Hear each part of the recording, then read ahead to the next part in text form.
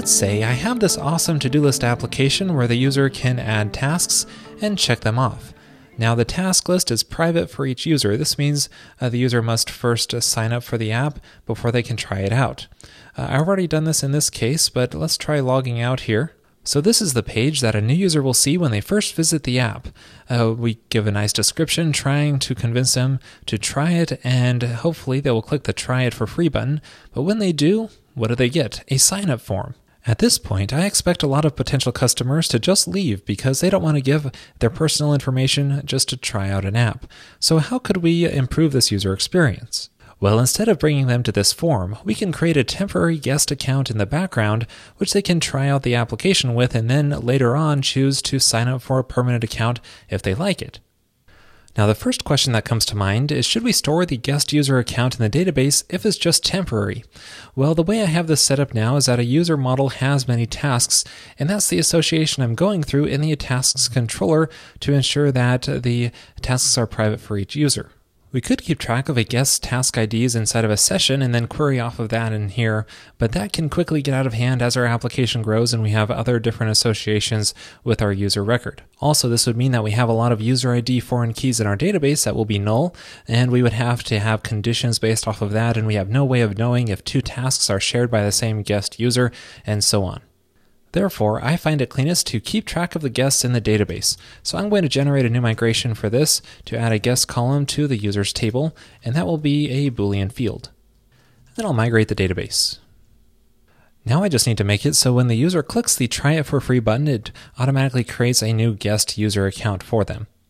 Well, here's the template containing that try it button, and this is currently going to the new user path, but I want to instantly create a new user record, so I want to go to the users path with a post action. We could just leave this method off. I think it'll do post by default, but I prefer to be clear here. So this will trigger the user's controller create action, which is currently set up to take user parameters through the form, but if none are present, then I want to create a new guest user record. So let me check if they're present, and otherwise, let's build a new guest, and that's going to be a class method on the user model so we can have this all in one place. Now here's what the user model looks like, and if you haven't noticed already, I'm doing authentication from scratch as demonstrated in the revised episode number 250. I'm doing this using HasSecure Password, which Rails provides. It's a very convenient way to do authentication. It takes hardly any code at all. Now, if you're using Devise or some other authentication gem, you'll probably need to vary this technique I'm demonstrating here, but I'll give you some tips throughout the episode on how to do that. So the first thing I want to do in this user model is create that new guest class method, and that should create a new user record. And let's set the guest attribute to true for this. I'm doing this inside of a block because the guest attribute is protected from mass assignment. Okay, so now we have this set up, so the guest user will be created whenever we click that button. But what if we want this to work a little differently? Maybe we don't want to override the user's controller create action here, or maybe we want a guest user to always be available if we try to access a current user when one isn't logged in. Well, in that case, you can override the current user method and then have this fall back to creating a new guest user if there is no user signed in. That's an alternative approach that I won't be using here, but it is a useful technique for guest users.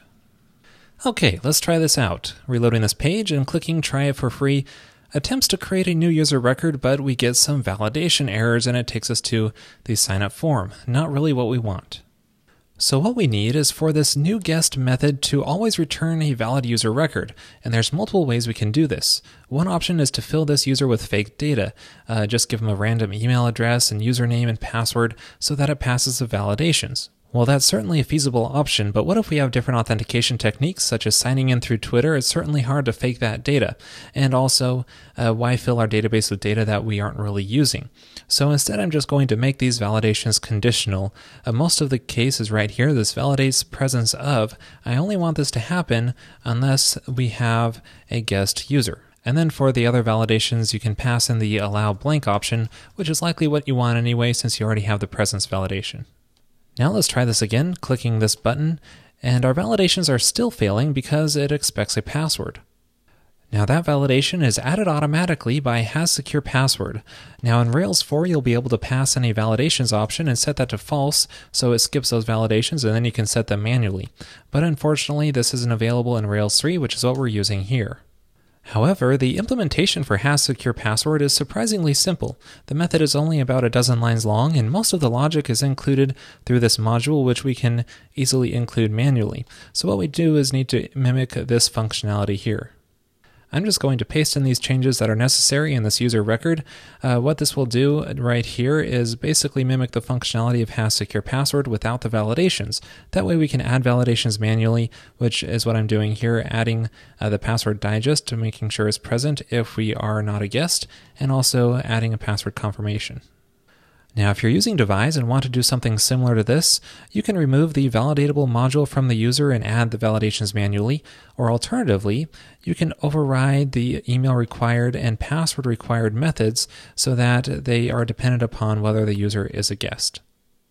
Okay, let's try our application once more and see if this works.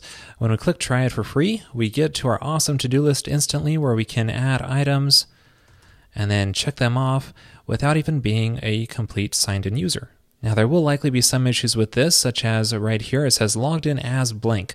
We should give some indication that they're currently logged in as a guest and can sign up for full membership. We can find this in the application layout file, logged in as, and then displaying the username.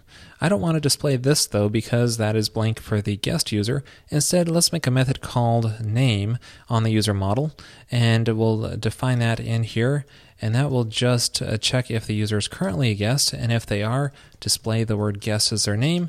Otherwise, let's display the username. Reloading the page, and there we go. Now we just need a way for them to become a member. So back in the layout file, I'll just add an if condition to see if the current user is a guest, and then if they are, let's display a link to say become a member, and we'll just direct them to the normal sign up form. And otherwise, I'll display the logout link. Now you might want to make a logout link for guests as well, but just be a little more careful with that since they can't log back in. So the trickiest part of this all is that we need to persist the user's tasks when they become a member and sign up for a real account. Now there are several different ways that we can go about this. One option is to change this create action so that it updates the current user record and removes the guest flag instead of creating a new record. But in my testing that got a little messy trying to juggle both new and existing user records in the same action. Instead, what I'll do here is move the associated data from the current user to the newly created user. So I can call maybe a method called move_to, which I'll make later. Move the data to the newly created user only if we have a current user and that current user is a guest. So in this user model, I'll define that move_to method, and that takes a user argument. So this will go through all the different associations, such as the tasks, call update all on them, setting the user ID to the new user's ID. Now you might also want to destroy this guest user, but be careful with that because it might have the association still tied with it. For example, if it has many tasks and dependent is destroy, then that would end up destroying the tasks are associated with, even though we updated them all to the new user. What I suggest is creating a rake task to remove old guest accounts. So I'll do that here, make a new file, let's call it guests.rake.